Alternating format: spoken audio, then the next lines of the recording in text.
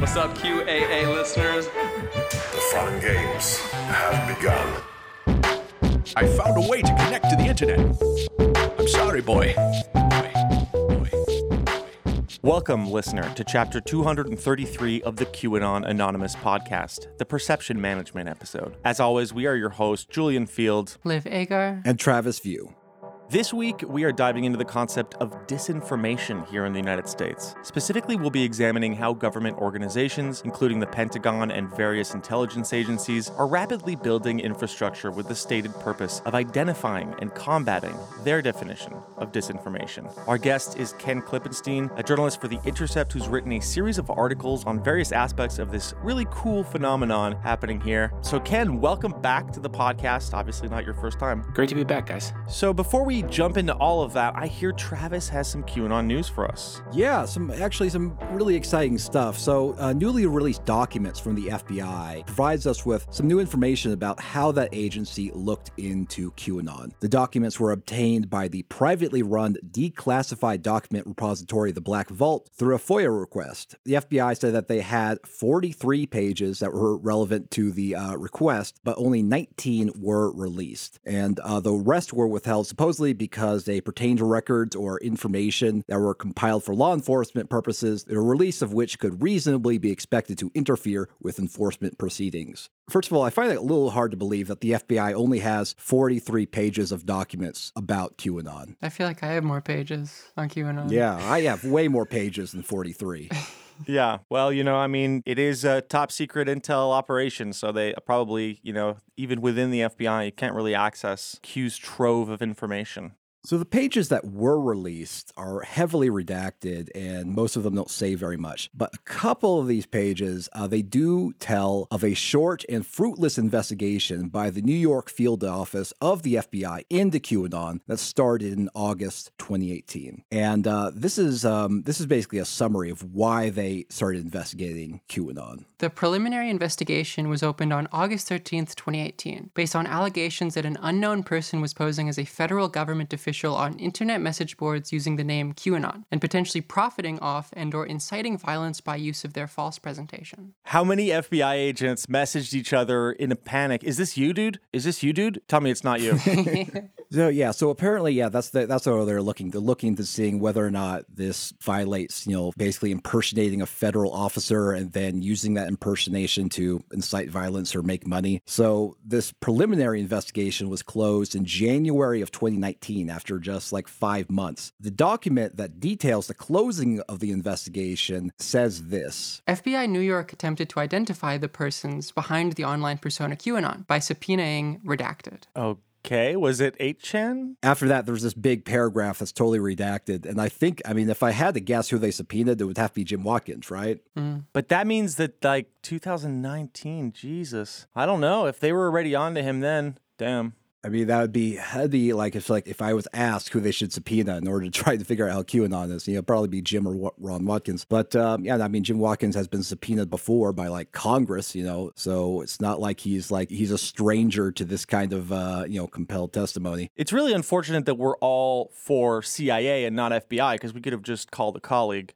The document goes on to say that no leads were set during the course of the investigation and, quote, no evidence was collected during the course of this investigation. That's a direct quote from the document. What? Very strange. It's quite an investigation. Yeah, quite comprehensive. We learned nothing. What happened is they sat a guy down with 8chan for 5 months, and by the end of it, he just joined the MAGA movement and quit the FBI. And they're like, shit. This is such classic FOIA bullshit because this is from 2019, and they're claiming it's an ongoing investigation. You guys, this is very very triggering for me to read. It's what Beth and I have to deal with all the time with our FOIA requests. They will use that. They've used the ongoing investigation excuse for stuff going back a decade. It's crazy. And there's very little oversight from either the Congress or even the offices that exist within each agency that are supposed to be the oversight bodies for their FOIA departments. They just get away with that. It's like the magic wand they wave. They say, there's an ongoing investigation. We don't want to interrupt or undermine by talking about any of this and releasing any of it. Yeah, an ongoing investigation that's now been going for,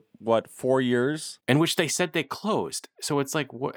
Yeah. Yeah, classic. The document concludes, no criminal subject was identified after a logical and reasonable preliminary investigation. But there's another document in that dropped that also says FBI New York will reopen the investigation should new actionable information present itself. So yeah, that's it. That's awesome. It's very strange that they just kind of like looked into it for 5 months, didn't collect any evidence apparently, and subpoenaed one individual. I'd have to guess Jim Watkins, I don't know, and then said, yeah, that's enough of that. Yeah. The language is interesting. They say potentially profiting off of. So the FBI has to have a predicate to open an investigation into anything. And so what that suggests to me is the predicate that they were trying to create. If you create a fake account that's like says you work for, say, the Department of Homeland Security or the DOD, just having that fake account in itself is not, or to make those claims is not necessarily illegal in itself. You have to be getting a thing of value in exchange for that, for it to cross the line into a prosecutable federal offense. Gotcha. Well, let me ask you this. Is clout a thing of value in the eyes of federal law enforcement? I'm just imagining the 9 Supreme Court justices having to, we call before the court witness Logan Paul to explain the value of clout. That's why whoever this redacted is got off, because, he told him clout is a disease, actually. You don't want it. It's a curse. It's like the ring in Lord of the Rings. You think it's helping you, but it just brings the wraiths about. So, Ken, you're really familiar with FOIA. I mean, is there any way to potentially FOIA them to get that redacted to be unredacted?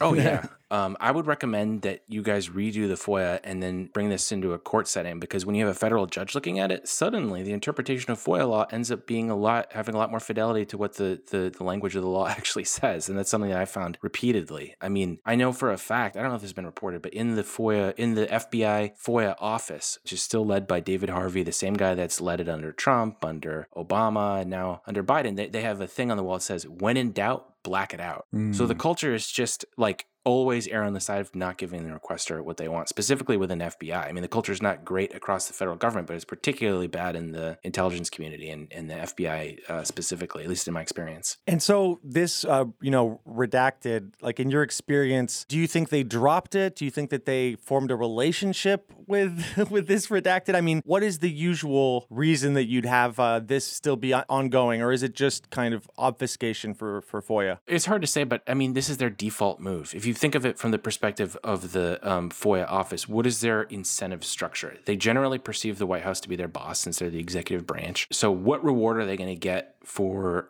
responding to FOIAs faithfully and in good faith and trying to release as much as they can, versus what is a punishment if they release something that embarrasses the White House? And if, say, there's a gray area thing and they could have interpreted it another way, I mean, there's just very little incentive for them to, carry out FOIA in the way that it was intended to be carried out. And if you look at the legal mechanisms, you can file an appeal for it, but the appeal goes to a body within the same agency that's making the decision. So it's limited. It's very limited what the appeal mechanism is. And then the only other place you can take it to is the courts, which is, in my experience, significantly better. I mean, I've never had a case where you take someone to the court and the judge doesn't find, look, guys, give them a little bit more kind of thing. I've never found it to be where the judge is like, yep, this is a reasonable interpretation. You're not getting any more.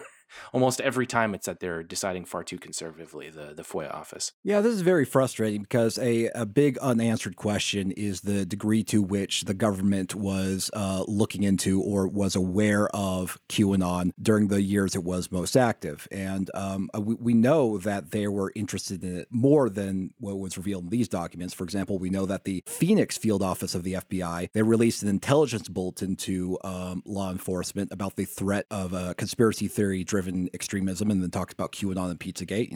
Why exactly was that big concern at the time? What intelligence did they have internally to make them so concerned that they thought they would have to release this intelligence bulletin to warn about it? I also know that, for example, the Secret Service has some documents related to QAnon, because I tried, it was my first ever FOIA request back in 2018, and they basically told me the same thing. It says we're not going to give you anything because of ongoing investigation or whatever. So there's lots of documents that are still hidden, within the federal government about what they were talking about or thinking about or concerned about QAnon. We just know none of it. Well, I'm just glad that they're using logical and reasonable approaches. So they've clearly been talking to Ben Shapiro. Yeah, exactly. We owned the investigation with logic and reason.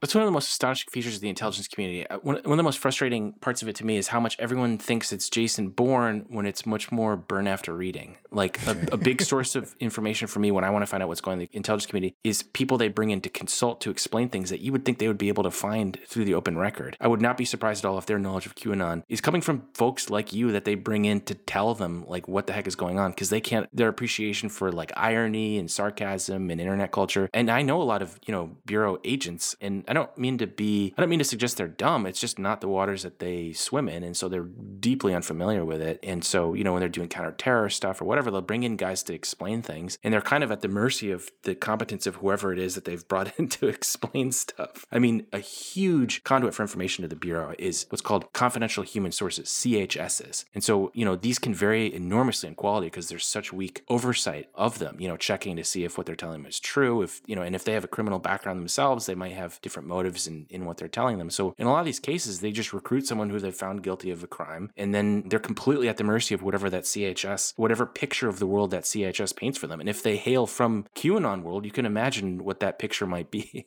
What are the likelihoods that this subpoenaed, redacted person is a specialist? Or does it sound in the language like this is somebody they would be kind of suspecting of the, alleged crime? It's really hard to say. But I can tell you with pretty strong confidence that the FBI doesn't acquire specialty and knowledge of things until they're safely have been around for like 5 or 10 years at the very least. And one of the biggest problems after 9/11 was just finding Arab linguists to understand what the hell is going on in the Middle East. I mean, you can't overstate how stuck they are in whatever the frame was. I mean, the biggest shift during the global war on terror was having to move the old timers from this Cold War era frame where they had all of these Russian linguists that had expertise in that domain, and then just updating that framework, because fighting, non-state actor terror groups is much different than conflict in the gray zone with a nation state. And so I guarantee you that meeting this problem of these, conspiracy theories was something that is probably still ongoing in terms of their being able to structure things to understand them. So there's a high likelihood maybe that the FBI, really, really old, out of touch guy was like, I'm confused by this. I don't understand what's going on. And then they just kind of moved on. Exactly. Yep. Yeah, because if you go on the chans, I don't think you're going to find much logical, reasonable stuff. So he's like, listen, I used logic and reason, and it led me to ignoring everything I found there. Any potential evidence collected is antithetical to my logical and reasonable method. I do have dank memes, though, a huge stash now. So my next story concerns the release of the QAnon shaman. So Jacob Chansley, QAnon shaman, has served his time. He was released from a halfway house in Arizona, best known for wearing that horned headdress and painting his face while participating in the January 6th Capitol riots. So honestly, I had high expectations for Jacob Chansley because I always saw him as kind of a pawn, kind of naive. I had hoped that upon his release, he would possibly distance himself from his QAnon shaman persona and find a more productive use of his time and talents. But unfortunately, one of the first things that Jacob Chansley did after being released was create a Twitter account and post a tweet containing an illustration of Chansley in his horned headdress and painted face hanging out of a police car. And the tweet just says, freedom. Yep. This is the Joker. Yeah, that's what I was going to say. He's going for the Joker shot, I think, from Dark Knight Rises. Mm-hmm. Yeah, the purple glove.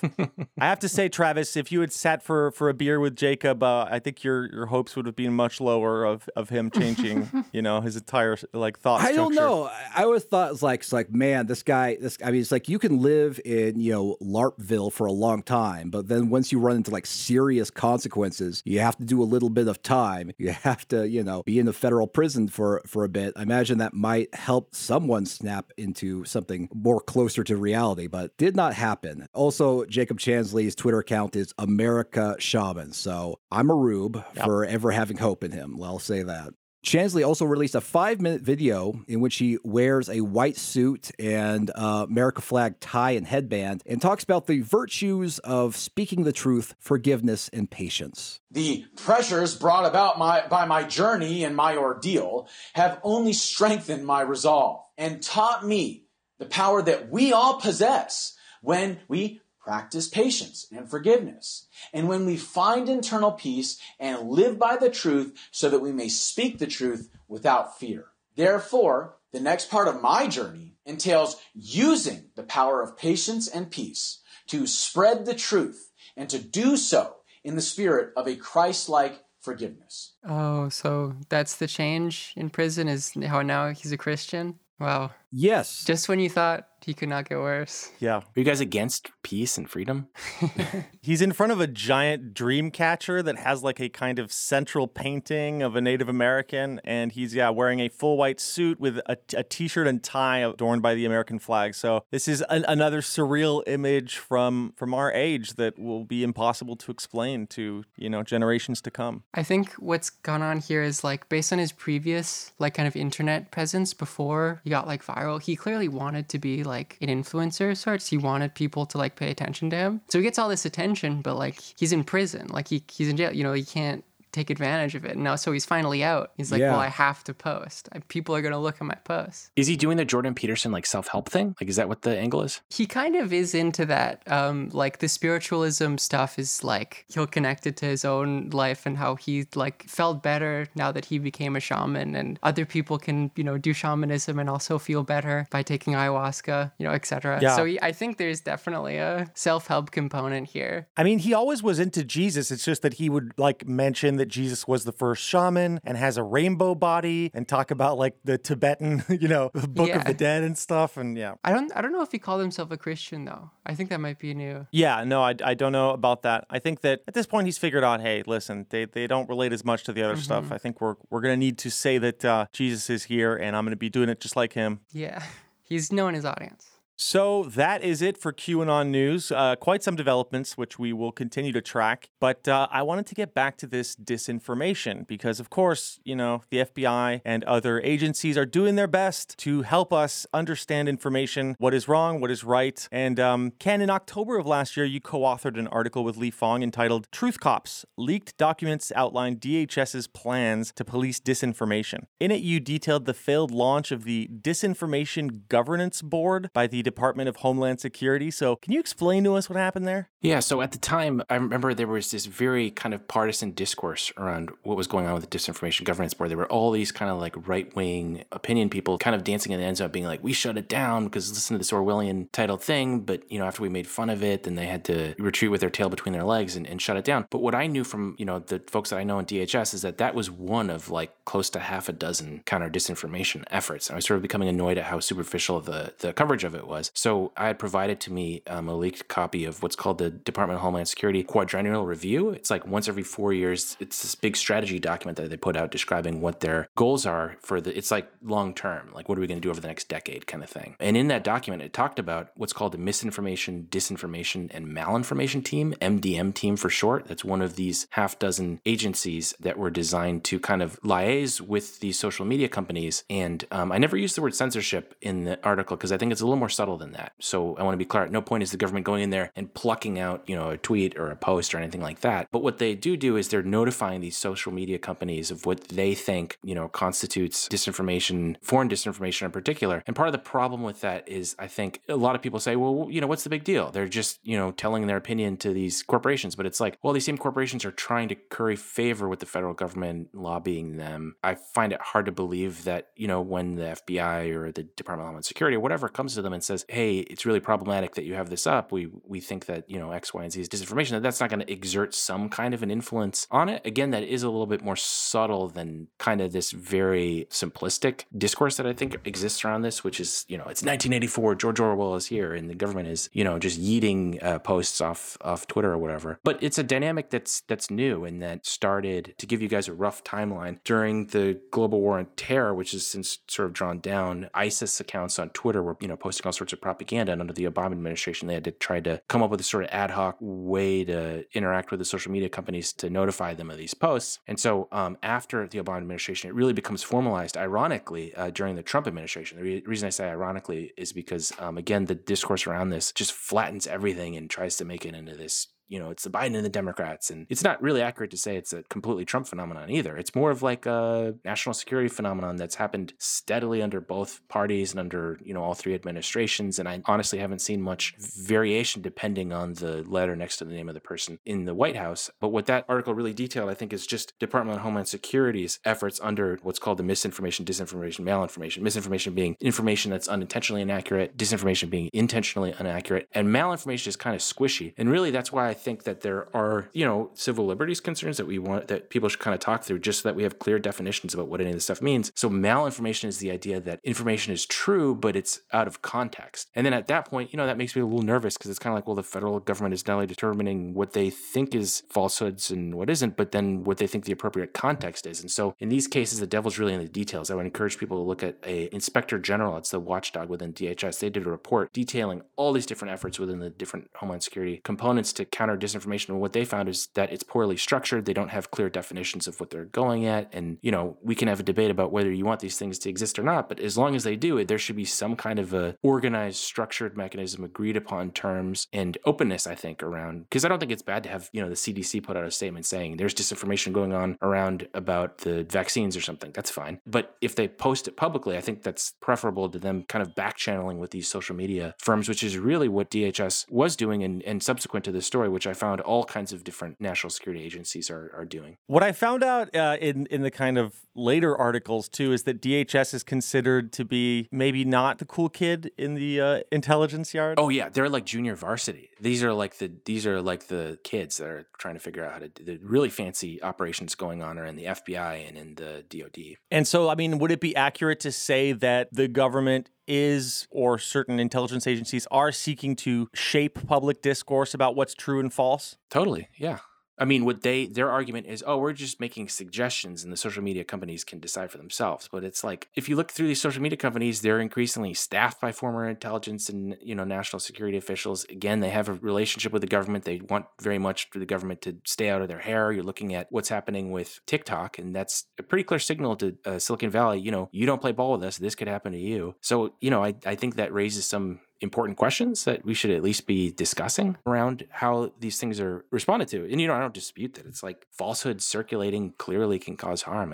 Classic one that we saw very vividly is falsehoods about the vaccine. Probably unthinkable numbers of people died because of that. So I'm not saying that disinformation is not a concern, but like the way in which the federal government responds to it, I think is really important. And the existence of a lot of these agencies, I just reported the existence of 2 that were never disclosed. So it's the fact that this stuff is happening privately and not in public that I think is of particular concern. A lot of those DHS agencies, they don't have public announcements or press releases accompanying not only their creation, but the decisions that they're making. And I think that led to a lot of the backlash when people started to learn about these things that were happening. It's like, why didn't the government, kind of like what we were talking about before, secrecy leads people to conclude the worst when I think often it's not necessarily something really malign that's going on, but it's the fact that it's not being done, out in the open that can really undermine their trust. And is there a meaningful difference in how this has been handled by the Trump and Biden administrations? Honestly, I don't think so. That's the biggest, that's the most subtle point that I think is hard to, whenever I do interviews about this, people are like, oh, is this a, Trump thing? Is this a Biden thing kind of thing? Honestly, it makes some difference. So for example, when you have someone like Trump in office and then there's a news cycle about the Disinformation Governance Board and Fox starts screeching about it, probably that's going to make a difference in terms of what their response is. But honestly, since so much of it is not happening publicly, that's one of the most horrifying things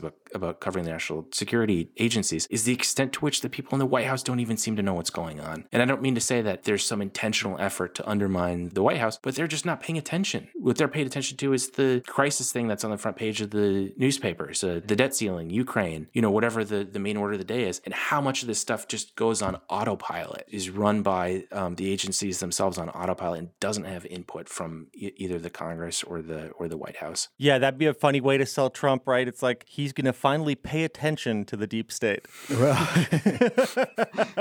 I'm curious, like how much, even if these agencies kind of work, I guess, more or less independently, mostly because I guess the people who are actually like the actual president and the cabinet have bigger fish to fry.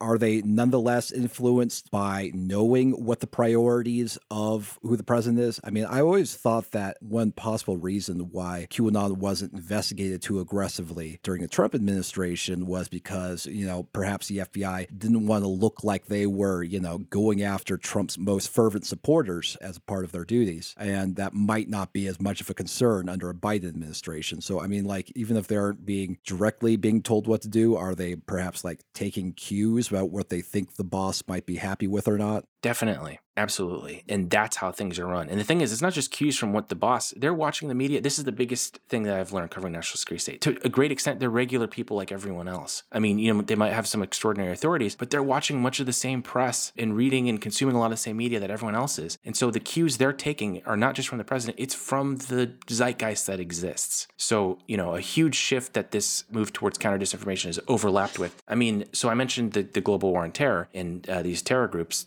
which, it was scary seeing ISIS put these, horrifying and terrible things. I understand why they would respond the way that they did. Another thing was 2016, which was an extremely, traumatic moment for a lot of people who didn't think that Trump would win. And so then became this whole debate about a significant number of people that think that, the Russians don't interfere, which I don't dispute that they did. The evidence is overwhelming that the Russian state interfered in an orchestrated fashion. But then to take that and then say, and that was the decisive factor in Hillary Clinton's loss, that's a different thing. And one for which I don't think that there's as strong of evidence for. But the people in the national security state, they were watching those trends too, just like everybody else, and responding in kind. And so, if that's a dominant theme in, on Rachel Maddow or whatever it is, that the Russians stole the election or whatever, half of the national security community is going to look at that and take conclusions from it. And, if Congress and the White House is too busy focused on other things, they're going to, structure things around whatever their concern set is. And again, so it's not just the White House, it's everything. They're taking cues from everything. This month, you wrote an article entitled, "The Government Created a New Disinformation Office to Oversee All the Other Ones." In it, you wrote, "Within the federal government, offices dedicated to fighting foreign disinformation are springing up like daisies, from the Pentagon's new Influence and Perception Management Office to at least 4 organizations inside the Department of Homeland Security alone, as well as ones inside the FBI and State Department." So, before we get into specific organizations, what do you think this proliferation means in a broader sense? Well, what I was saying before, they're consuming the same media as the rest of us in conceptualizing the problems that exist in society, which are real. It is horrifying to watch, mass shooters and things, read manifestos that were clearly inspired by,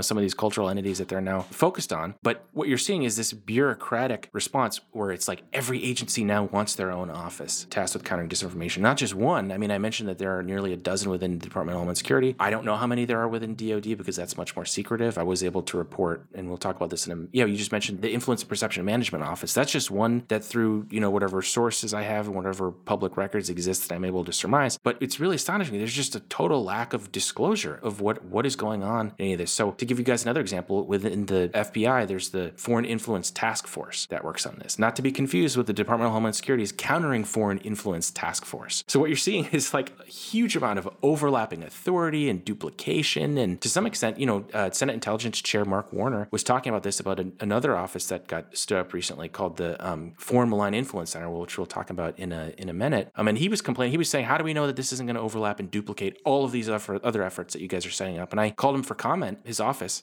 prior to doing that story and said, do you still have concerns about that? His answer was yes. And that was it. Yeah.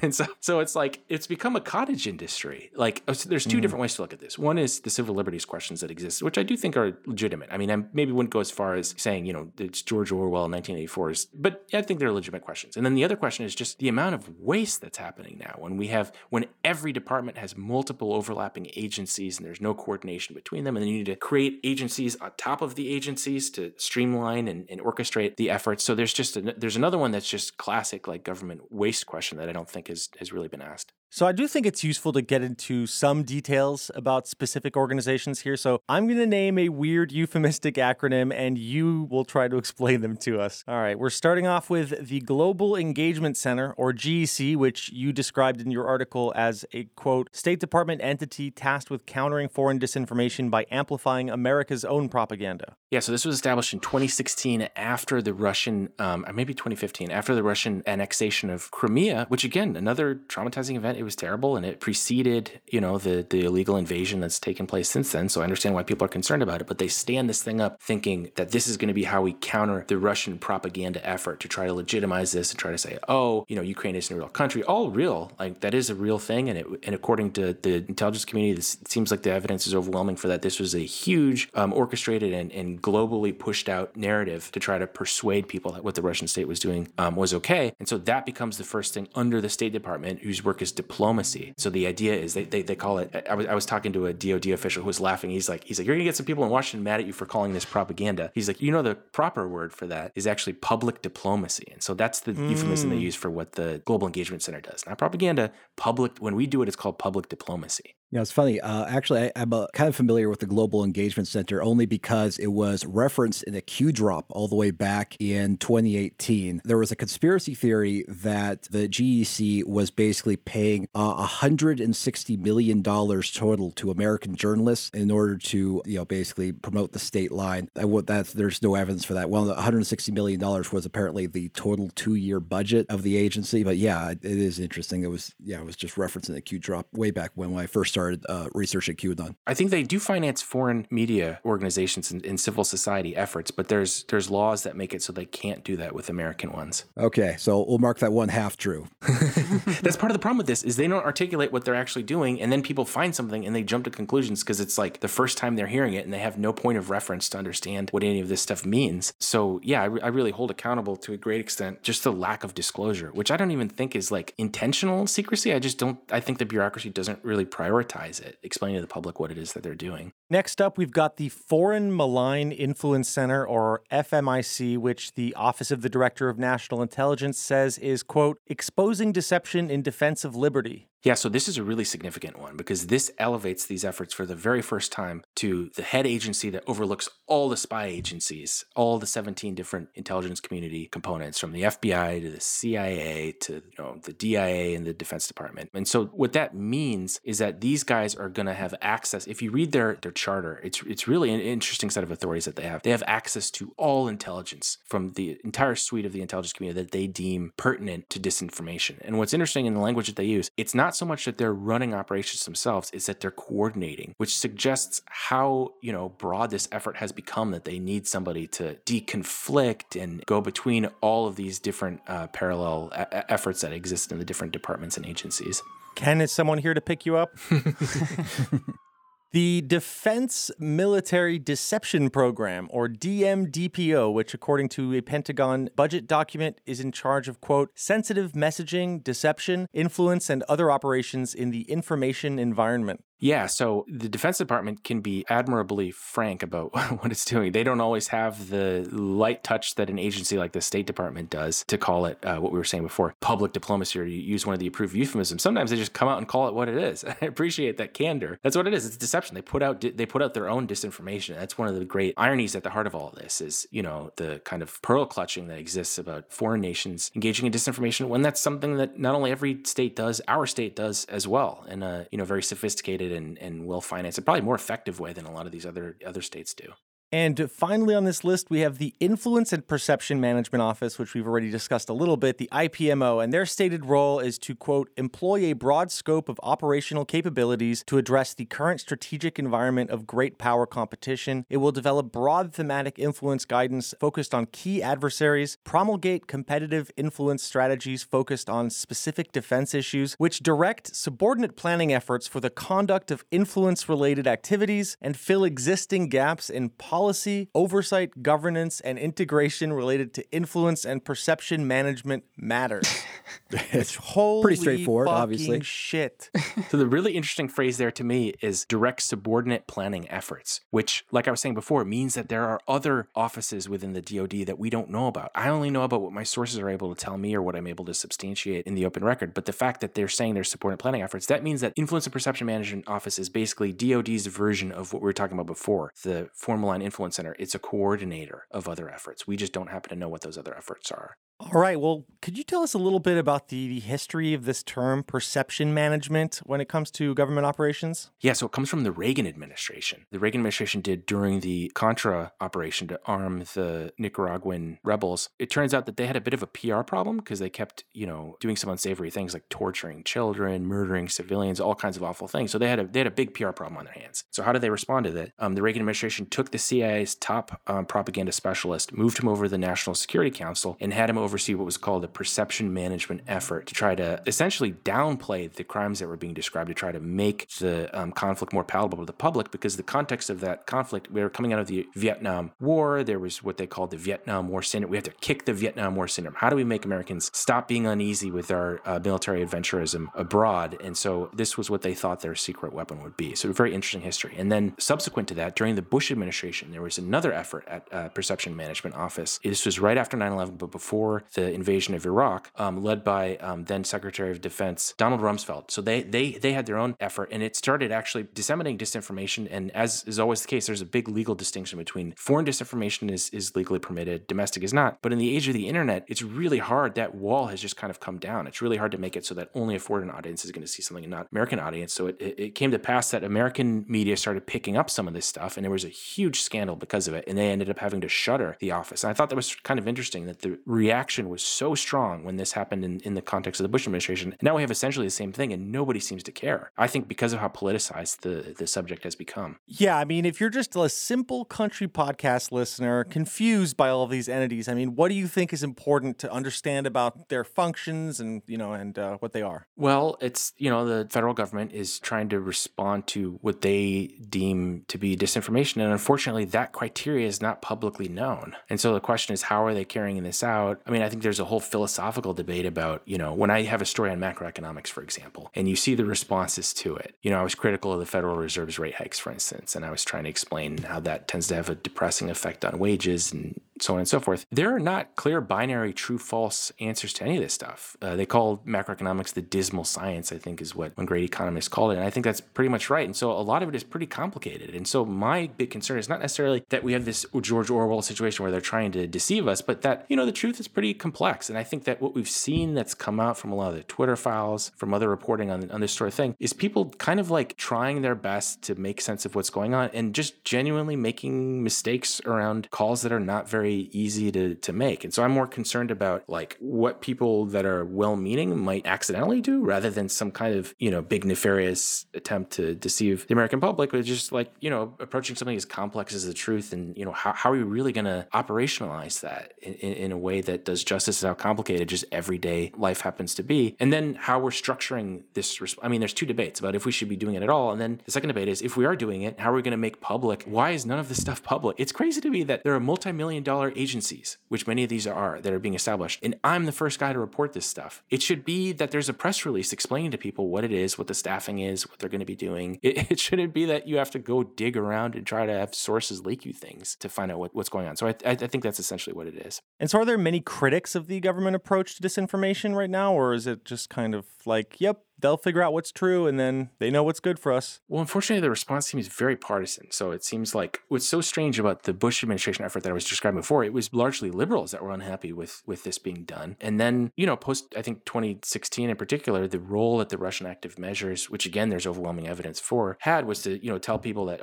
this disinformation problem is a serious thing that we need to meet. And so I think there was a kind of scrambling of the deck where people that had been more civil libertarian minded and, had strong concerns about the sanctity and protection of speech, that started to kind of flip. And now it's a situation where it's like the people that tend to get really exercised by this stuff are the conservatives and the right, and in many cases in sort of sloppy ways, which I think misunderstands what these, as I've tried to sketch out to you. I have concerns about a chilling effect. I don't have concerns about censorship. The government is not mandating that social media companies take this stuff down. The question is what kind of informal pressure might exist. That's a much more subtle conversation than the one that I think is taking place in the kind of very shrill discussion around a lot of these things. I just wish it wasn't that kind of like right-left divide that exists. I mean, they have the weaponization committee in the Congress that's taking place, which is extremely politicized. The obsession is the Hunter Biden laptop and all these other things that I think is really missing the forest for the trees in terms of the dangers posed by this huge concerted push. And so, I mean, you kind of mentioned this earlier, but I did want to kind of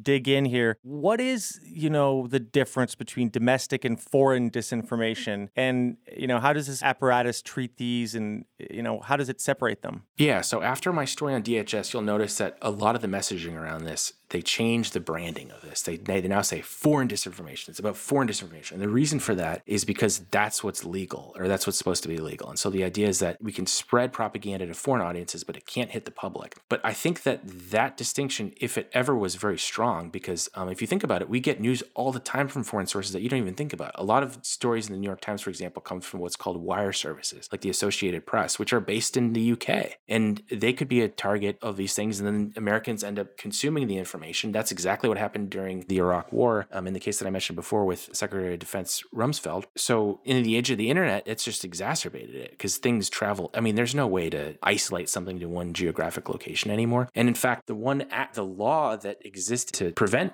foreign disinformation from reaching American audiences, the Smith-Mundt Act, was updated several years ago in what's called the Smith-Mundt Modernization Act. And they basically came out and said, yeah, these distinctions don't mean much anymore because in the internet, everything's bouncing around everywhere. And instead of creating new systems to protect against these new dangers, they just threw their hands up and said, who cares? Not much we can do anymore. And to me, it's like that should be a cause for concern. And there's hardly been any discussion of any of this outside of the extremely partisan one that we've talked about. It's funny that I remember during the Church Committee, one of the big things that they were concerned about investigating was the fact that the CIA would plant disinformation, these foreign news services. And they were concerned that what's the difference between, you planting some sort of disinformation, some sort of foreign news outlet and making it to the United States where Americans believe it, or just doing it domestically. The end result is the same. And that was in the 70s when it was very easy for a regular American to get, for example, a newspaper from India or something like that. So that, over the course of the last 50 years or something, those kinds of issues are probably, 10 times more concerning because it's just that kind of disinformation, government planted disinformation can just, spread everywhere just much faster. Exactly. Is the logic behind the foreign domestic distinction here that domestic, is protected by American civil liberties, whereas foreign citizens aren't? Who cares? Or foreign? Yep, exactly. I mean, it's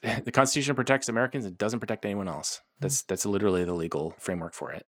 So there has been some writing about this. Like you said, it's not really treated much in the media, but I did find this blog post by a couple of professors at the University of Manchester called Vera Tolles and Stephen Hutchings. Their post was called Performing Disinformation, A Muddled History and Its Consequences. And here's a little passage from it. Overt falsifications and forgeries constitute a small proportion of what historically has been branded as disinformation. In most cases, the practices described as disinformation amount to subtle ways of manipulating information which fall short of fabricating false content. Under these circumstances, the term disinformation is prone to slip into becoming a verbal weapon deployed in bitter polemics between opposing sets of players who often belong within single national contexts. So what do you think of this, Ken? Yeah, I think that's very well put. I mean, what I don't like about the term is that it can be weaponized so easily. I mean, there are people that just believe crazy things and they're not trying to manipulate you or project influence or anything. I mean, I think a lot of this comes down to when you talk to folks in the intelligence community, a lot of their experience, particularly older ones, is encountering nation states. They're fighting the Cold War, or they're even fighting against well-constituted groups like Al-Qaeda and ISIS. And then they bring that cognitive framework to bear on some weirdo on Twitter and think that they're a part of some broader scheme to do something, when in reality, people just believe. I'll give you an example. There was a really thoughtful study by the Rand Corporation that they put out recently that was the most comprehensive look at the effects of the Russian disinformation campaign, not just from 2016, but up through to, I think, the last several years. And what it found was not just how ineffective their efforts were, not that the efforts weren't real, but that they were ineffective, but also how many people that believed these crazy pro-Russian things that actually hadn't been reached by the Russian propaganda apparatus, and they just happened to believe bizarre things. So it's I'm very nervous about the extent to which it can become weaponized. I mean, we had an example recently. I don't know if you guys read this article in Axios, but I was, trying to beat the drum and draw people's attention to the idea that inflation, which is a complex subject, and there are many different dimensions and causes, and I don't want to, simplify it to one single thing. But I thought, well, corporate profits are probably one driver of it. And to even suggest that was regarded as a conspiracy theory. Literally, there were experts, there were respected economists that were calling it conspiracy theory. Now it's basically taken for granted. That's a good example of a case in which trying to marginalize ideas that you don't like by labeling them disinformation, can have the effect of going beyond just protecting people from falsehoods and become a cudgel that you use to beat down, groups or ideologies or thoughts that you don't like. Yeah, I mean, you mentioned the Hunter Biden laptop, being a kind of sticky issue that conservatives or right-wingers are kind of obsessed with, but there is legitimate concern there since it appears that the information was not wrong. Right. And so what was the argument there, that the context was So the context, absent, and if you look at the emails, it honestly looks like the folks at Twitter, they remember what happened in 2016 with the Russian state orchestrated the hacking of these emails and dumped them everywhere. And so, put yourself in the mind of a Twitter bureaucrat. You're worried that, is this going to happen again? again, are we going to get blamed and dragged in front of Congress? I mean, that's a kind of government influence on how you're looking at this. And I don't think it's like they're trying to deceive people. I think they looked at it, probably eyeballed it, said, yeah. And there was a lot of hay made about there were all these intelligence officers that put out a statement saying it bears the hallmarks of Russian disinformation. The thing is, it did. It does resemble it. It didn't happen to be it as far as we can tell. It doesn't look like the Russian government was involved. But these are not trivial. They have a saying in the cyber world, people that work in cyber defense, attribution is hard. It's really hard to know where something is coming from. These are not so to give the federal government the power to say this is or this isn't disinformation, that's a pretty extraordinary type of authority to give somebody about a question that's very difficult to ever come up with any clear answer about, I think. Okay, Igor, we are going to paint him as a man who smokes a lot of crack and he has sex with Instagram models, okay? Yes, very big penis. So what's really crazy about that letter that you mentioned, like 50 former senior intelligence officers, they signed a letter that said that the whole laptop, Hunter Biden laptop business, it said, quote, has all the classic earmarks of a Russian information operation. It didn't say disinformation. It said of a Russian information operation. And like, a foreign malicious operation can include true information. But that was published in Politico with the headline, Hunter Biden story is Russian disinfo, dozens of former intel officials say. So it was this thing where the letter would perhaps is like, possibly arguably true. It has all the hallmarks of a Russian information operation. Well, maybe it wasn't actually, but it sure seems like it. But then that gets laundered through the press as, this whole story is bullshit. Don't pay attention to it. Exactly. Yeah. The press has a lot of responsibility in all this, because if you look at the discourse around what people think was said by the intelligence agencies about Russia in 2016, and you actually go and read the intelligence community assessment, the various unclassified summaries that exist, people often have a wildly different idea of what was said. I'm not defending the intelligence agencies necessarily. Like, they get all sorts of things wrong all the time. But in that case, the media's encapsulation or summary of it doesn't always bear fidelity to what the source text is, and people don't have time to read the source text. I don't blame them. But yeah, the media is a huge problem in all of this, I think. I also wanted to briefly read from Guy Debord's prescient text, Comments on the Society of the Spectacle, which was written in 1988 about his 1967 piece, because I think that his definition of disinformation is relevant to the conversation, if only in a poetic way and maybe more. But Liv, could you read from this and try to explain if things get a little too complex for us? The term disinformation is openly employed by particular powers, or consequently, by people who hold fragments of economic or political authority in order to maintain what is established, and always in a counter-offensive role. I think this one is interesting. It also relates to, at some point, Debord notes that disinformation is a product of a kind of melding of what he says the diffuse and concentrated spectacle. So like concentrated is like the more kind of Soviet or like what we would say authoritarian or totalitarian model of truth, where there is like an institution that says this is what is correct. You are not allowed to question it. And the diffuses are more kind of 24-hour news cycle, very profit-driven information sphere, where like I think what we still have now is like some institutions of power that are, completely unaccountable and, affect public discourse based on the interests of a state, but they have to exist in accordance with these kind of, like news institutions, for instance. Mm-hmm. And so they can't decide like, this is true, you can't question it, but more can just kind of push down things that they don't really like. As I think Ken was mentioning before, there's like this contextualization of a thing. It's like, this is connected to all this, you should kind of discount this. It's always a counteroffensive role to kind of push against certain narratives that may not be beneficial. Yeah. Guy Debord continues. Whatever can oppose a single official truth must necessarily be disinformation emanating from hostile or at least rival powers, and would have been intentionally and malevolently falsified. So again, here there's a contextualization of like, that's disinformation. It's connected to this group. So you can like wholeheartedly kind of discount it. It's also, I think, related in some ways to the foreign domestic distinction here, that we always have to kind of bring it back to this threat that we have to deal with. And like even in liberal democratic societies, the state has a pretty solid control or capacity to affect or fight those forces. I think citizens in general are like, they're fighting against Russia. So like, that's good. I hope that they make sure that this foreign interference isn't happening. Yeah.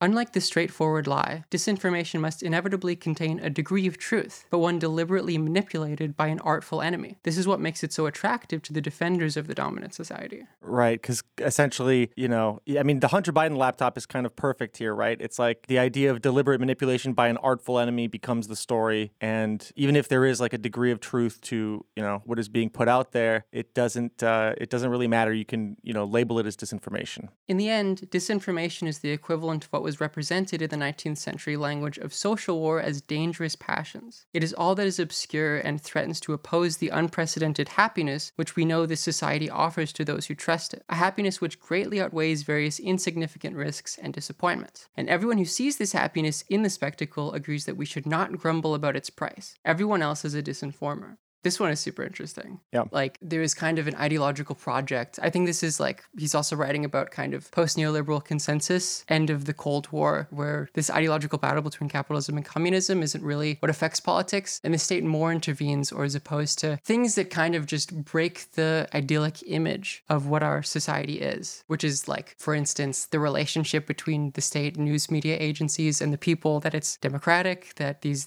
institutions are accountable, and disinformation is a capacity to push people who are questioning that narrative away. Even in contexts, like, obviously there are contexts where disinformation is wrong, right? But as a tool, it can lump those obviously incorrect things in with some things that may contain some amount of truth, that hold some value, that question the faults, the cracks in these official narratives. And that's like, as like Ken said before, one of the worries about the fact that these institutions, a lot of them are like secret, unaccountable, undemocratic, isn't that, the things that they're saying are completely incorrect. It's that we don't want institutions that are undemocratic, etc., to be the ones who are able to make these decisions, to put pressure on the institutions that give us our information. Yeah, and in this last passage, Deball also seems to predict the rise of stuff like QAnon and COVID-19 conspiracy theories, which he calls unregulated disinformation. If occasionally a kind of unregulated disinformation threatens to appear in the service of particular interests temporarily in conflict and threatens to be believed, getting out of control and thus clashing with the concerted work of a less irresponsible disinformation, there is no reason to fear that the former involves other manipulators who are more subtle or more skilled. It is simply because disinformation now spreads in a world where there is no room for verification. Interesting. I feel like a part of this relates to like post-truth stuff as well, and the effect that the notion of disinformation, especially when it's kind of, controlled by these undemocratic, unaccountable institutions, creates. But I think that this is an interesting way to see disinformation as essentially a competition, right? A competition to establish a narrative. And the term disinformation really only arises when you are trying to kind of label someone else's attempts at, what is, it's hard to call fully propaganda. It's more this idea of shaping the truth, contextualizing it in ways that are relevant. And I think at the end of the day, that's something that, connects all of these dots is American interests, right? So the interests of the United States as a nation, as perceived by these people who are in these endless amounts of different, oftentimes, shattered into small pieces, agencies and kind of units that are trying to counter this, is that, like you said, the Constitution protects Americans, it does not protect other people. So even if you were like a kind of, I suppose, non-nefarious person that is dealing with disinformation and countering it, the best you're going to do is promote American national interests, right? Because that is kind of the limits of the purview. Yeah. So, considering the expansion of all these anti-disinformation efforts, Ken, I think it's important to ask how big of a role disinformation plays in political and social outcomes here in the United States. You mentioned the Rand Corporation thing, but I'm thinking of like the last few general elections, the midterm elections, are we being swayed by these, kind of shadowy enemies that are crafting this stuff and pushing it to us? The evidence suggests not. I mentioned the Rand Corporation study before, and that found that, there was some influence around the margins, but not enough to swing the broader election. This reminds me of a conversation we're having with an FBI counterintelligence agent who his whole career is countering foreign influence, of which this disinformation stuff was supposed to be important because it's supposed to be part of foreign influence. He made a very interesting point. He said, when I'm looking at foreign influence, disinformation is a vanishingly small portion of how these nation states are advancing their interests. He says, one of the major things I'm concerned about is basically the essence of capitalism, which is you go to Silicon Valley, for instance. Chinese government, Russian oligarchs, they are throwing vast sums of money around. these startup spaces to control where investment is going, the direction that production takes. He says, to me, that is the major concern. He says he thinks that foreign influence is a major problem, which I agree with him, and I think there's plenty of evidence to support that, but that most of it doesn't take the form of disinformation. It takes the form of investment, and unfettered capitalism makes that possible. And to me, I think that should be the focus of a counter foreign influence strategy, or at least the focus. And unfortunately, what we see is kind of the reverse of that. I wonder if there's this kind of tension, like these powerful like surveillance kind of intelligence apparatuses are, they need to be rational in the sense that they need to like understand the actual threats to the American state because they're intervening. They want to help expand the American state. But then they also realize, oh, well, we can affect public discourse. And that also helps the American state. But like sometimes that affection, like creating lies or like with disinformation, maybe producing things that are misleading, the institutions themselves start like believing it. And there's a misallocation of the threat because of this is a process you see like far more in like quote unquote authoritarian or more totalitarian states where like there is an institution that decides truth. And they realize like they kind of start to think like, oh, well, we can kind of define truth in a way that's convenient. And then they miss the actual threats they're dealing with. Do you think that like the overemphasis on misinformation, which happens in a different way in American society than like in a Soviet society, could relate to this kind of phenomena? Oh, yeah, totally. I mean, what I'm struck by again is how many true believers there are. The number of cynics in these agencies is a lot smaller than I thought before when I was a reporter. How many people are trying, you guys ever read The Quiet American? It's like the most dangerous thing is the guy that really believes what he's doing rather than the person who cynically realizes, oh, I don't want to go too far and cause too many problems. Looking at all this, I really think we find ourselves in the global war on terror is ending. I think there's a huge economic component to what's happening. I talked to a CIA officer who was involved in the investigation of Russian influence in 2016. So very central to all this stuff. And I asked him what he was doing since then because he left for various personal reasons, not against the agency's work. And he said, I'm trying to find work, but all I can find is this disinformation contract stuff. And I was like, what do you mean? He's like, well, that's literally all there is. And this is dumb. This is a fucking waste of time. I want to be focused on real things that are really causing problems for the country. And I thought that just spoke to like how much money they're dumping into this thing, which I think, again, the war on terror is drawing to a close. And, there are a ton of contractors and lots of money involved in this. Are they just going to take their ball home and say, all right, we're done. I'll find another job. No, they want to still have work. And so this is the new meal ticket that they've been able to find, I think. That is also interesting because it seems like a lot of the true believers, I would assume, are like affected by like news cycles, the kind of like... Exactly. That's a terrifying reality, is like they're influenced by all the same stuff that everyone else is. In a way, it's scarier than if they had their own secret cabal that could decide on things. Because the reality is, I love that Alan Moore expression. He says, the reality is the world is rudderless. There is no one guy making decisions. It's just chaos. It's the aggregate of all of the narratives, the cacophony of voices that are going on at the same time. Right. Klippenstein revealed as a Discordian. Yeah. Right. Like it's not the 1984 thing, the central institution. It's, Ken, I'm curious. Suppose there was a person, he was, a good family man, but he was stuck hosting a podcast with some foreign national. He was looking for an exit, and he would instead start a firm called, Strain Disinformation Analysis LLC. And perhaps you'd get some lucrative contracts with the federal government by doing that, hypothetically. I might. It depends on if there's a finder's fee for this for the person that helps this individual. But in that case, I'd definitely look into it. Okay, guys, I'm lost what you guys are talking about, but let's just keep this talk to after we record, please. So, I mean, to kind of cap all of this off, I mean, one of the big worries, and, we keep mentioning, 1994, the surveillance state, is that we are being listened to, we are being watched, all of this data is constantly being gathered about us, and it can be, called up to kind of victimize us if the state deems us a threat, right? But in the past, or at least in the recent past, there's been an issue of too much information, right? Human beings can't process all of these different data streams, and so kind of aggregate them all and actually make a conclusion that, takes it all into account. But I hear that you have some worries about AI enabling them to be a bit more effective at this. Yeah. So again, I work in the national security space, and I think I see a lot of things that are coming down the pike technologically because they have the resources and the money to be able to execute these things before they can be carried out at scale at this consumer level. So if you pay close attention to the national security world, you can see kind of what's going to become available to the Apple computers and everyone else 5 or 10 years from now. And what they're really focused on is integrating artificial intelligence into what they do. And really what this does, one of the big protections against the kind of Orwellian government surveillance that we saw alluded to by Edward Snowden was that there's just so much information that they have to go through that they lack the ability to locate the needle in the haystack. They're not going to be looking at your emails because they have 10 quadrillion emails from last year that they need to look at. And so that provided very important civil liberties protection against unreasonable search and seizure. Now, if AI is able to do what people seem to think that and I think that's still a big question, but if it is able to do that, that will dissolve that protection that has existed and it will make it so that they can actually surf through this trillions of bits of data and locate what it is that they want. And that anonymity, in the computer science world, they call it security by obscurity. There's just so much stuff that you're hidden in it by virtue of,